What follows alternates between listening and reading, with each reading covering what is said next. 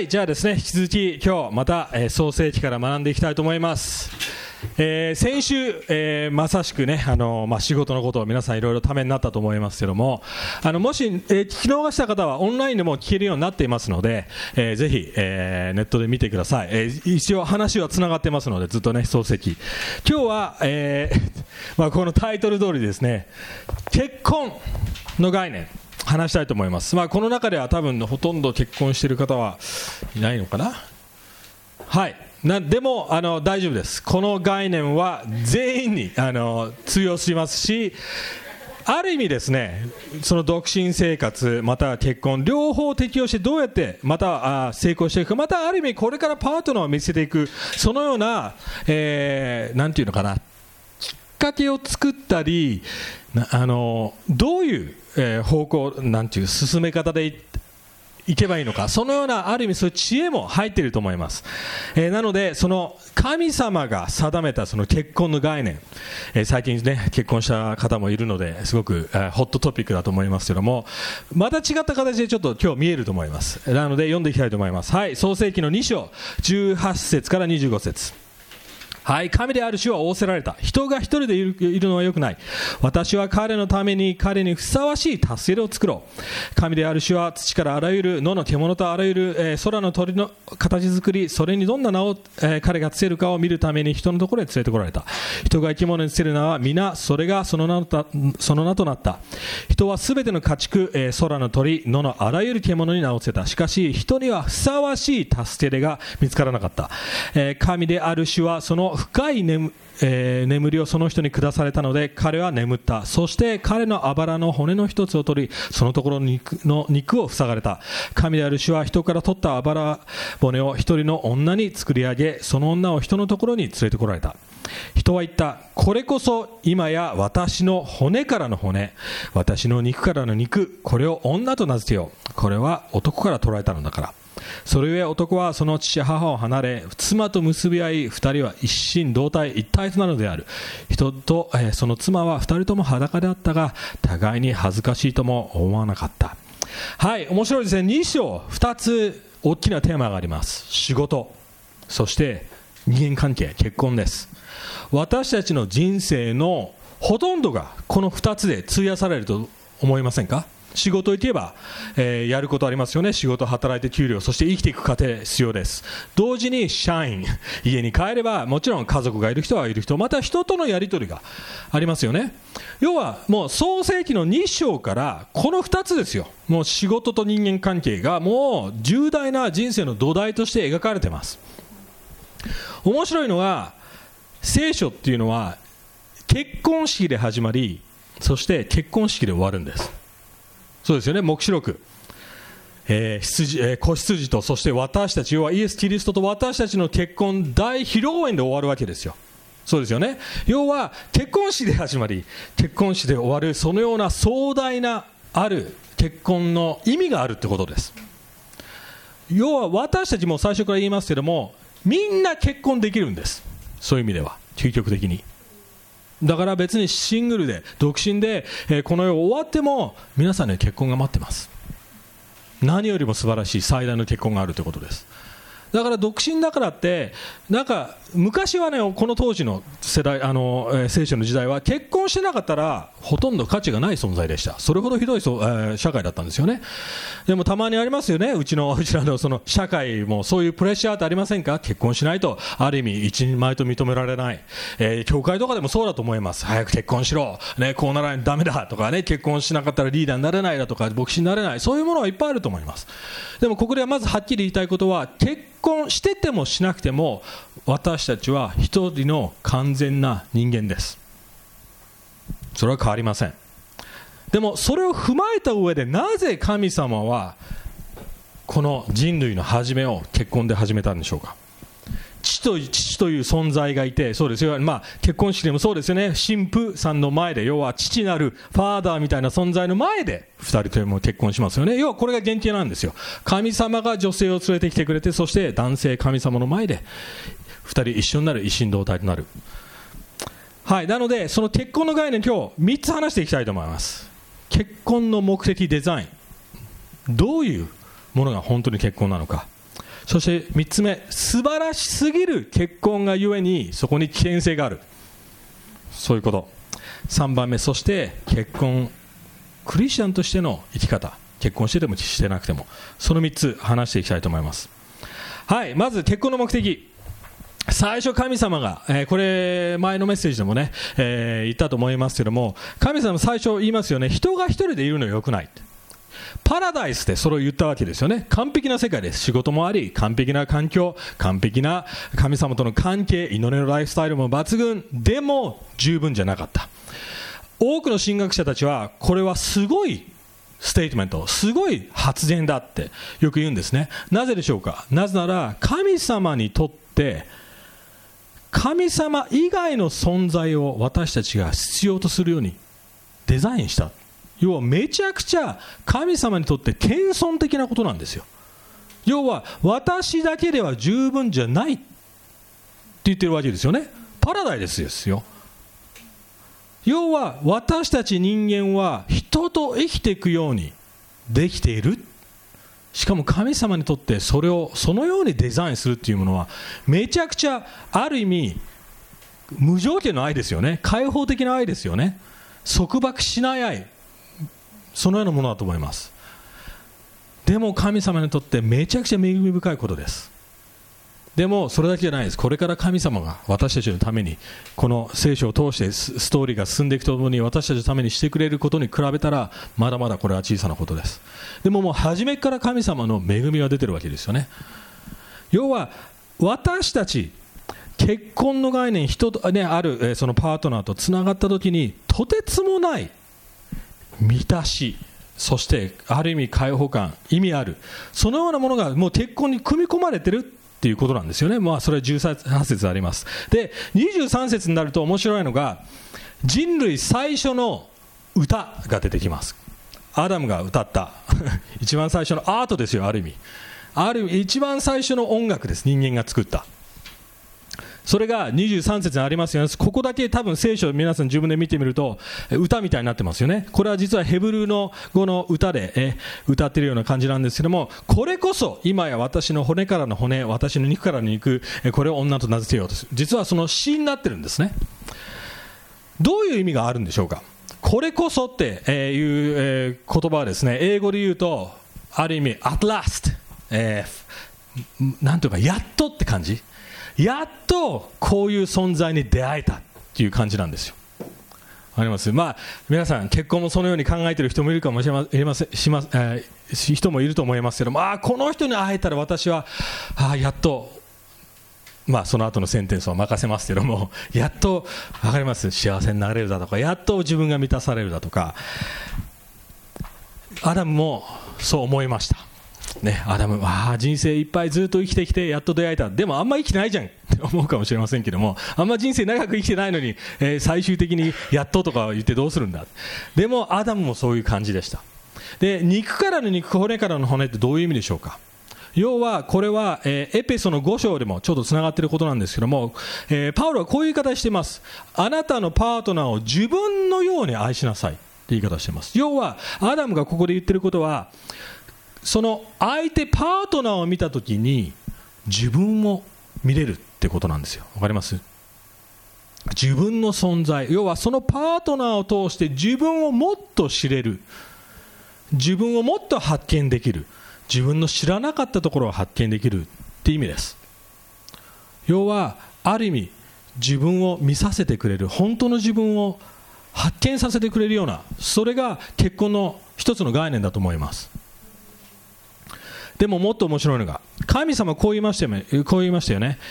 人が一人でいるのはよくない。私は彼のためにふさわしい達成で、英語で言うと suitable っていう言葉なんですけども、そして達成で、このふさわしい、要はまあ別の言い方をするとマッチング、わかります？マッチする達成でって言い方をしています。実はそのふさわしいという、ヘブル語ではですね、これ面白いんです。自分の目の前にある反対の存在って意味なんですよ。言って分かります？真逆の存在なんです。真逆の存在がなんでマッチングするのと思うかもしれません。いや、するんです。実はパズルとかそうですよね。全く形が違います。でも組み合えますよね。形が違うんだけどもしっくりくるんです。実は結婚っていうのはそういう要素があります。でも世の中考えてみてください。みんな自分と似たような人を探しません？自分の趣味と同じ人、趣味が同じ人、自分に似たような考え方をする人、わかります？自分を理解してくれる人。結局私たちこの世の中は全く真逆のことをやってるんですよ。それが自分に合うと思ってしまっているからです。でも結婚の聖書的な概念というのは反対の存在です。ある意味イライラします。正直僕結婚して今もう15年ぐらい経ってますね。で最初はですね、まあ国もね違うし、しかも男と女っていう時点で文化が違いますよね。全く。しかも彼女はスイス、僕は日本人ね、スイス人、ヨーロッパ人はもう物事ははっきりストレートに言う、ね、僕が日本にパティを連れてきた時にうちの母親が作ってくれた料理ですよ。お寿司とかね、そういうの出して、ね、もちろんお寿司とか食べたことなくて初めて食べた時にうわこれやだって人前で言うんですよ。わかります？作ってくれた本人の目の前で言うんですよ。日本人だったらありえないでしょ。それに対して俺はもうカチンときましてね、失礼じゃないか。でもヨーロッパ人に対したら好きなものは好き、嫌いなものは好き嫌いだって言って何が悪いんだって。そうすれば相手のこともっと分かるでしょ。そういう概念なんですよ。もう視点も違う、意見も違う、世界観も違う。もう最初はめちゃくちゃ喧嘩だらけでした。はっきり言ってもう喧嘩だらけで、もうぶつかり合いですね。そこで面白いのが次の言葉、助けれっていう言葉がちょっとつながってくるんですけども、これはもちろんヘルプですよね。助けてくれる、サポートしてくれる、支援してくれる。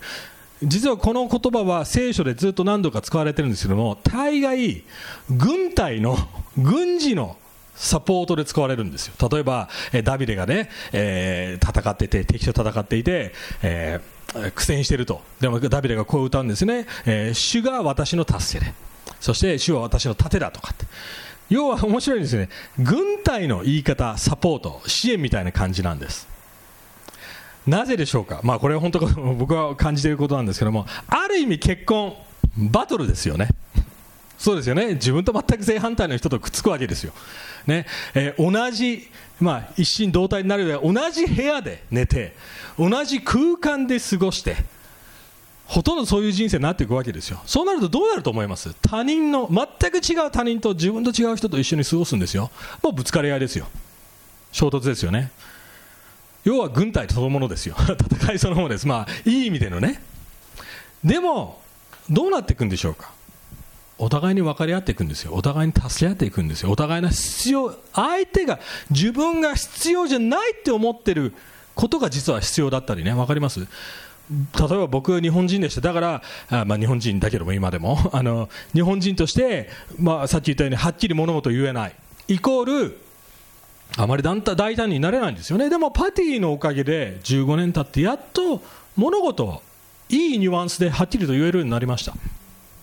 傷つけない程度だ。もちろんたまに傷つけるというけどもね、真実は痛いので。パティもパティでだいぶストレートに言うよりもだいぶ調整ができてきた。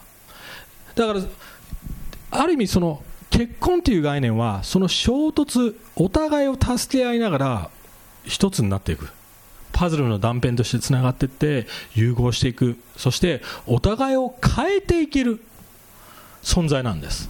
または概念なんです。だからそういう意味ではまず結婚という概念はめちゃくちゃパワフルです。結婚したら変わらざるを得ません。うまく機能すればいい方向に変わります。失敗すればもっと前より悪くなると思います。それほどパワフルだからです。だから世の中の結婚見てみてください。結婚で多くの人が傷つきます。神様のやり方、神様の概念知らずに結婚し、そして自分またお互いを傷つけ合っていきますよね。で前より心が崩れ壊れ、また人を不信、疑って、また男性不信、または女性不信に陥っていく人たちもいると思います。でも神様の中で、神様の愛の中で、この間言ったその三一体の関係、神、そして私、そしてパートナー、そのように機能するときにとてつもない力があるということです。結婚、もう一つの要素は、さっきの成長にも関わってくるんですけども、お互いのなんていうのかな、考えていることがだいぶ分かるようになってくるんですよね。最初のうちはですね、自分の意見通しますよね。俺の考えはこうなんだとかね。でもちろんそれで喧嘩になってぶつかり合いになります。でも僕らもまだまだ15年でね、まだこれから先ね、15年、20年あると思いますけども、そこでやっぱり年配のカップルを見ていくときに、やっぱすごいなと思うのが、自分の意見はちゃんと持ってるんです。でも同時に自分の妻、パートナーがどのように考え、そしてどのようにこの状況で決断するだろうかっていうものも把握して分かってるわけですよね。そこでやっぱ知恵、そういうものがあるわけなんです。だから結婚というものはそういうもうお互いを磨き合う、そして形を整えていく。最初は尖ってます。そうですね、ぶつかり合いです。でも丸くなっていく、いい意味で。そしてお互いを高め合っていく、そのような要素があると思います。でもこの素晴らしい結婚、ある意味私たちに最大の罠でもあります。私の人生で多分シングルの人たち、僕もシングル時代はね、何十年かあったので覚えてますけども、やっぱり結婚したいと思いますよね。中にはしたくないという人もいると思いますそれも後で増えます。今これからそれ2番目のポイントなんですけども、結婚は本当に素晴らしいものであるがために、下手したらそれが神そのものになってしまう、そういう危険性があります。ある意味すごく満たされるから、すごく近くなるから、要は一人の人間ととことん近くなるわけですよね。一緒に寝て毎日顔を合わせて、もちろん辛い時もあるけども親密になっていく関係。でもそれを求めすぎて、神様なしで求めすぎると、それが本当に偶像になってしまいます。だから結婚してたらで、もしパートナーが偶像なら、ある意味パートナーによって自分の人生が崩されてしまいます。考えてみてください。そのパートナーがある意味自分の全てなんです。でもそのパートナー相手に批判されたらどうでしょうか。めちゃくちゃ痛くないですか。裏切られたらどうですか。めちゃくちゃ傷つくと思います。パートナーが不機嫌だったら完全に自分も作用されます。そうですよね。要は結婚というものは下手したら素晴らしすぎるがゆえに、そこまで必要だ、私はこれがなくちゃいけないってなった時点に自分を破壊する要素になっちゃうんです。自分の人生を真っ二つに割るような要素になってしまいます。また独身の人にはこうかもしれません。私は結婚しないと幸せになれない、私は結婚しないと完全な人間ではない、そういうふうに思う人もいるかもしれません。そこでよくあるパターンがこうです。自分の将来の結婚相手はこうじゃなくちゃいけないっていうリストを作るわけですよね。求めがすぎる、要はこの人がこのような人じゃないと私は幸せになれないって決めつけるわけですよ。そうなるとどうなります？もうリストを作ります。お金持ち、身長が高い、聖書のことをちゃんと分かってる、そして料理がうまい、掃除もしてくれる、トイレをちゃんと、閉めといてくれる、ね、それはもう大きな討論ですけども、女性なんかトイレ閉めとけって言うじゃないですか、ね、次の人のためにって。でも次の人が男性だったらどうするの？あげとけっていうことですよね。わかります？じゃあ両方の言い分、まあいいや、はい、それは永遠のテーマなんで、はい、男性は男性なりのね、とにかくそういうことですね。最近この間よくテレビを見てですね、いろんな新しい俳優の人だとか有名人がインタビューされるね、しゃべくり7だとかいろいろね、番組であるじゃないですか。結構よく聞かれる質問があるんですね、その相手の新しいその俳優や有名人の方に。で必ずその聞かれる質問は、理想の男性ってどんな人ですかとかね。でもう聞いてると、これごめんね、ある意味愚痴になっちゃうかもしれませんけども、めちゃくちゃわがまま、もう歯ブラシをこのように置いていく人じゃないとダメだとか、ね、玄関入った時にすぐ服を着替えなくちゃいけない、もうめちゃくちゃなんか綺麗好きな人だとかね。わかります？もう俺ダメだと思いましたね、こういう人たちね。でももうある意味結婚願望完璧に求めてる、もうある意味その神的な存在として見てしまうと、もう理想が高くなります。そうですよね、それを求めるから。でも考えてみてください。あなたもそれほど完璧なんですかって。あなたはまさしくそのようにふさわしいパパートナーなんですか？いや、そうじゃないんですよ。はっきり言いますね。結婚している者として理想の男性女性はいません。いても結婚した瞬間に途端に理想じゃなくなります。ある意味みんなこれ変な言い方ですけども、間違った人と結婚するんです。わかります？言ってる意味。なぜなら正しいと思ってても、あれこの人こうだったっけって思ってたのと違うってなるからです。考えてみて、昔お見合い結婚ですよ。相手にパートナー選ばれてたわけですよね。でも今よりも結婚機能してました。今は 50%、 要は2組に1カップル離婚する確率ですよ。昔の方が機能してたわけですよ。でも昔の方が選べませんでした。そうですよね。要はパートナーがこうじゃなくちゃいけない、選べるが一番大切なことじゃないです。なぜなら結婚、さっきも言いましたけども、本当の正しい結婚はお互いを変えていくんです。だから結婚したらその後あなたのパートナーは変わっていきます。希望するのはもちろん良い方向に変わっていく。でも何が起こるかわからないわけですよね。その人の身に、その人の心に。私たちにはわからないんですよ。その人の人生、お互いに一緒に歩んでてどうなるのか。要はそういう意味では正しい人はいないんです。そういう意味ではね。でも正しい人がいます。それはあなたが結婚する人はもう正しい人です。言ってる意味わかります？このテンション。だからまず独身の人たちにも伝えたいことは、理想を持つのはいいです。別に、ね、もちろん当たり前です。この人の顔が好みだとかね。でも逆にお互いを変えていける存在なので、そういうものなので、その人のポテンシャルを見てあげたらどうですかということですよね、ある意味。そしてその人も自分を変えてくれるわけですよ。だからその人の服装がダサいとかね、ちょっと鼻毛が出てるとか、それだけで判断しないでですね、だったら抜いてあげればいいわけですよ。鼻毛なんか結婚した後、服装をユニクロででもどっかで買ってあげればいいわけですよ。小さなことです。皆さん、それよりももっと大切なもの結婚の概念理解してますか？神様知ってますか？それも条件のうちに入ってしまいますけども、でも自分がまずへりくだっているか、または逆のパターンもあります。結婚は自分を変え、そしてお互いを変える要素がために、みんな分かってるんです。結婚難しいって。そうですよね。そうするとどうなります？面倒くさいってなるんです。結婚に対して否定的な考えになってしまいます。傷つくから嫌だ、自分の自由が奪われるから嫌だ、自分の時間が奪われるから嫌だ、面倒くさい、私は私でいる。要は何をやってるんでしょうか？全く同じことをやってるんです。自分の人生をある意味偶像化しているわけですよ。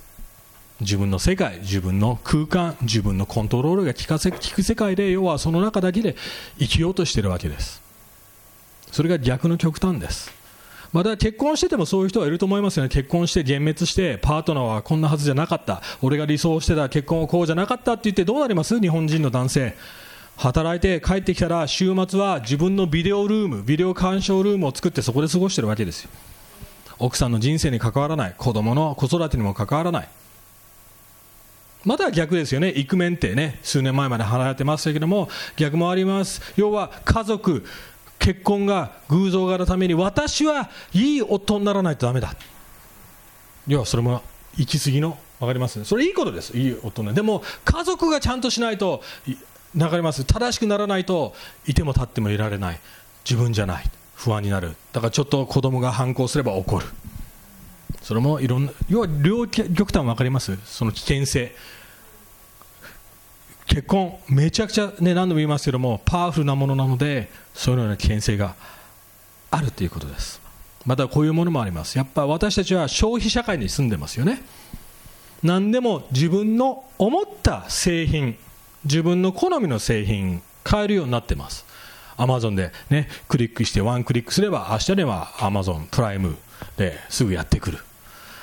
色も選べる、形も選べる、どこで何を買うかも選べる。同じことを結婚にやってる人もいます。そうですよね。このような男性女性じゃなくちゃいけない、要はカスタマイズしてるわけですよ、自分のために。自分中心のために。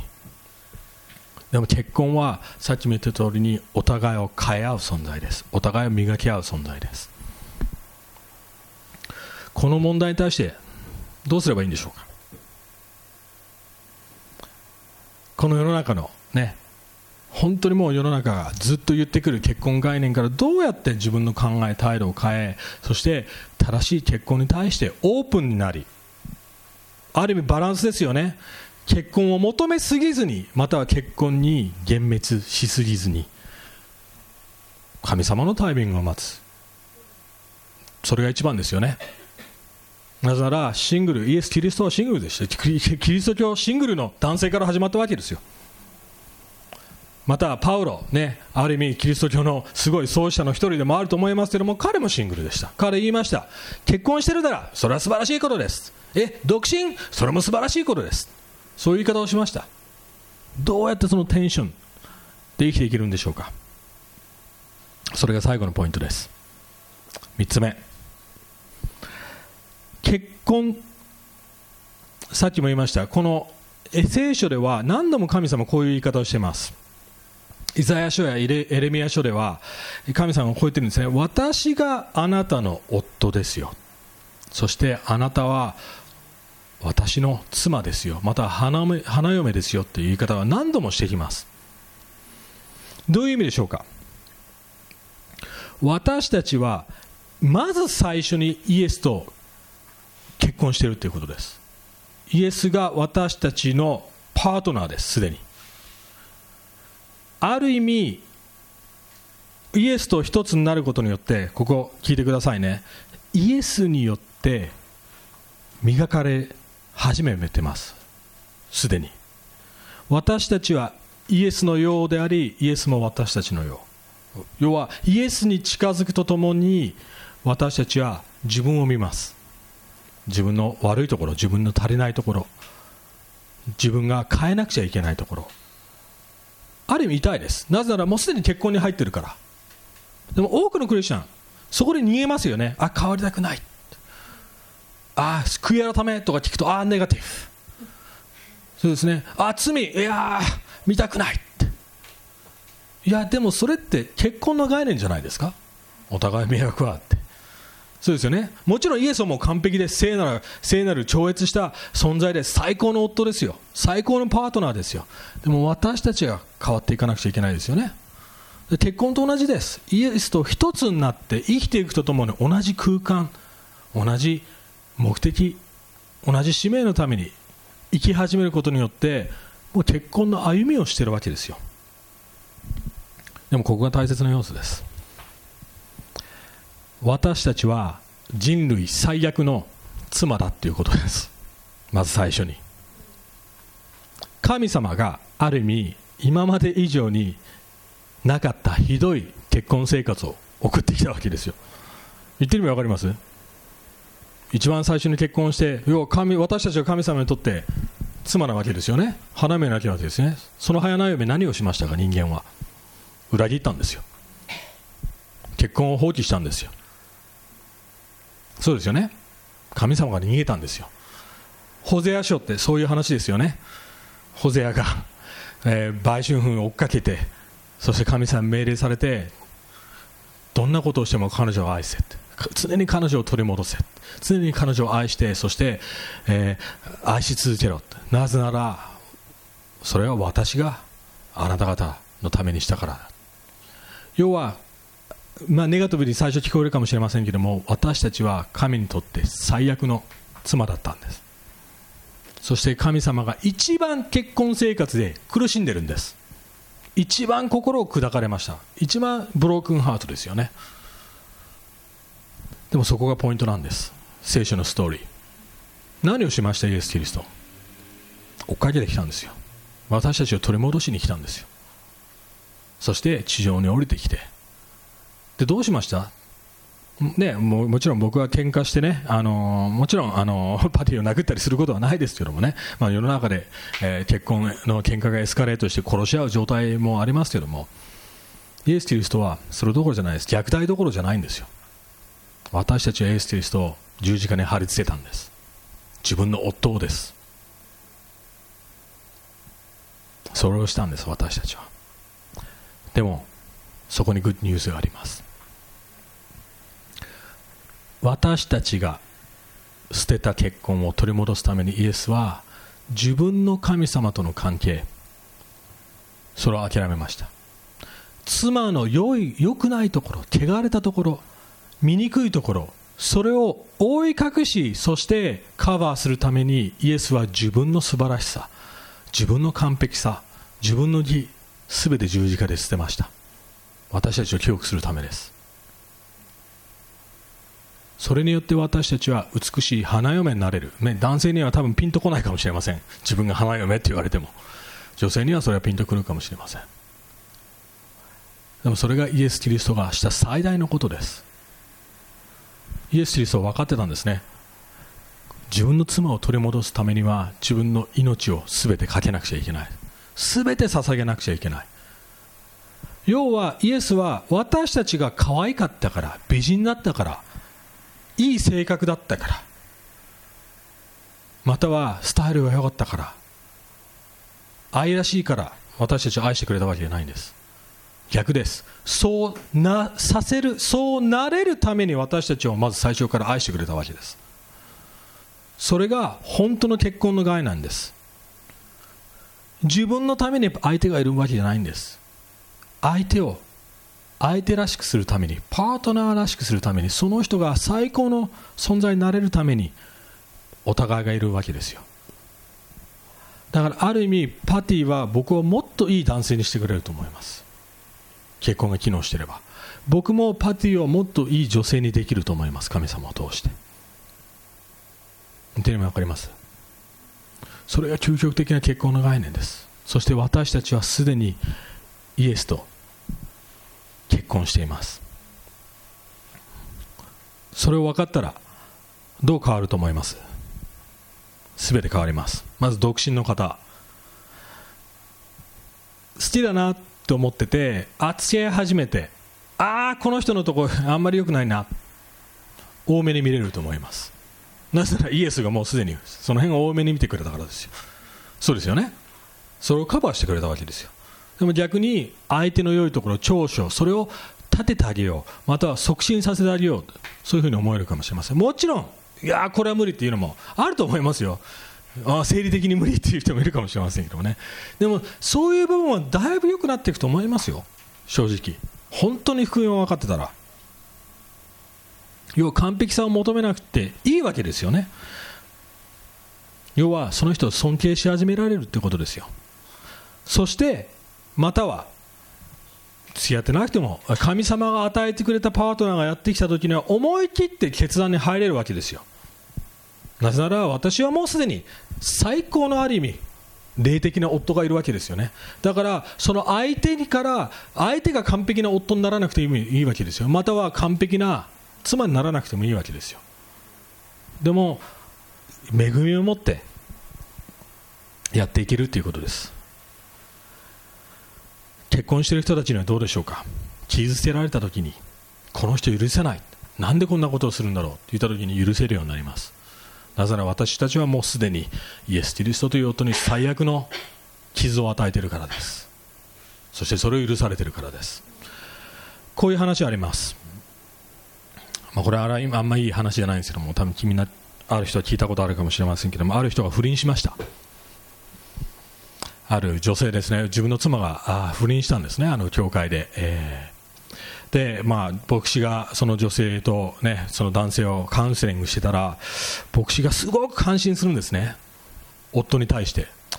この人はすごく寛大だなって、なんでこんな妻を受け入れ、こんな不倫して自分を裏切った女性に対してこんな寛大でいられるんだろうって、許せるんだろうってずっと思ってたわけですね。でも後で発覚したのは、その彼も不倫をしてたわけですよ。あんまりいい例じゃないです。でも私たちは自分の方がマシだ、自分の方が相手よりも上だ、勝ってるって思っているなら絶対人を許せません。そのプライドでは絶対人を許せないんです。でも私たちが本当に人を許せるのは自分も同じ罪人だって分かった時です。その時に初めて人を見下さずに許せるんです。離婚した人にも希望があります。これから最高の結婚、最高のウェディングが待ってるからです。天国で最高の晩餐が待ってるからです。ある意味聖書のその結婚の概念は本当に希望を与えてくれます。そしてイエス・キリストがしてくれたその愛の深さ、でかさ、何千年もかけて私たちを追っかけてきてくれたわけです。最後にこの話を終わりたいと思います。日本で、結構有名な、これはちょっと誰が書いたか忘れちゃったんですけども、よく多分皆さんにこれも聞いたことあるかな。こういう話があります。ある、女性がですね、クリスチャンの女性で、2人とも最初はクリスチャンじゃなかったんですね。結婚しているカップルで、でも女性の方が、妻の方がクリスチャンになったんですね、後から。でもずっとですね、旦那はクリスチャンなんか信じないね、その神様なんか信じないってずっと拒んでて、ですごくね、ひどい夫だったんですよ。ずっと実は不倫してて、愛人がいて、そしてもうずっとひどい感じですよね。だからいつもね、家でもふてくされてるし、暴力的で。でもその奥さんはですね、クリスチャンとしてもう大変ですよね。夫と一緒にその信仰をシェアできない。でも夫のためにずっと祈ってました。何十年も時が経ちました。で、妻も愛人がいるっていうのは実は知ってたんですね、ずっと。でもある日、その男性の愛人の女性がですね、亡くなっちゃったんですね。で、お葬式の日、夫が家に座ってるわけですよ。で、妻もいます。で、夫を見るとなんかそわそわしてるわけですよね。なぜならお葬式に行きたい、行かなくちゃいけない。でも行ったら妻にバレると、なんかもう落ち着かないわけですよね。そしたらそれを全て知っていた妻がこう言ったんですね。あなた、その愛人の方のお葬式に行ってきてください。そして私のところに戻ってきたときは私を見てください。そして私を愛してください。そういった言葉を言ったときに、その旦那、夫はめちゃくちゃびっくりしたんですね。それと同時にとてつもない罪悪感やってきました。もう何十年も俺の妻はずっとこれを知ってて我慢してきたんだ、ずっと耐えてきたんだ。そして今その時になって、しかも葬式に行ってこいですよ。その愛を感じた時に、もう彼はその場で泣き崩れました。もう泣き崩れて、分かった、ごめん、もう本当に妻に謝って、そして葬式に行って、そして帰ってきて、そして神様を受け取りたんですね。この素晴らしい、ここまでの愛を与えてくれる、お前にそのような愛を教えてくれる、そしてそのように生きさせてくれる神がいるなら、俺はその神を信じるって言ってクリスチャンになりました。もちろん大変です。多分俺だったら俺がその女性だったら、何やってんの、出てってって言ってると思います。ある意味簡単なことじゃないです。でもある意味それが神様がしてくれたことです。そうですね、イエス・キリストがしてくれたことです。何度も何度の裏切りも痛みも全て自分で飲み込み、そして自分で払い、私たちを買い戻してくれた、取り戻してくれた。それだけじゃなくて、白い衣、黙示録ではこう書いてあります。白い衣を私たちに着せて美しい存在にしてくれた。そして永遠に一緒にハッピーエンディングですよ。永遠に過ごす。それが私たちの神様です。それが私たちの信じる壮大なストーリーです。それがもう2章から始まってるんです。またまた素晴らしくないですか、この聖書って。とてつもないんですよ。もうここにすでに福音があります。そして全てつながっています。結婚しててもしなくても、またこれからするのでもまたしなくても、神様と一緒に生きてほしいと思います。そして最後、このアドバイス、シングルの人たちならエペソにこう書いてあります。結婚は結局イエス・キリストと教会を指してますって言い方をしています。独身であるなら教会という存在がいっぱい助け手がいるようなものです。周りに友達、そうですよね、いろんな仲間がいます。もちろん結婚みたいな親密さを築くのは、そのような友情を築くのは大変かもしれません。でもそこにまず助けがあります。そしてそこで磨き合っていけ。そして成長していけるということです。で、教会、神様がデザインしたものだって分かってください。特に福音によって、イエス・キリストの愛によって教会が土台があるなら、そこで成長してみてください。そこである意味結婚を経験してみてください。そして成長してみてください。はい、祈っていきたいと思います。神様は本当に今日このまたその素晴らしい結婚の概念、もうあなたはね、この世界の始まりからすでに計画してくれました。結婚で始まり、結婚で終わります。そしてその最初の結婚をしたアダム、その結婚失敗しました。なぜなら本来自分の妻が間違いを犯したときに夫がカバーするはずだったのに、アダムはそれができませんでした。でも本当のアダム、イエス・キリスト、あなたは絶対に私たちを見捨てません。私たちの罪をカバーし、私たちの罪を許し、私たちを追いかけ、そして私たちを見捨てることはない、そのような素晴らしい夫であり、そしてパートナーであることを感謝します。どうか今日あなたとつながっていること、クリスチャンであるならあなたとつながっているその自覚をください。自信をください。そしてその確信と、そして同時にハンブルさ、あなたがそこまでしてくれたという謙遜さを私たちに与えてください。イエス・キリストによってお祈りします。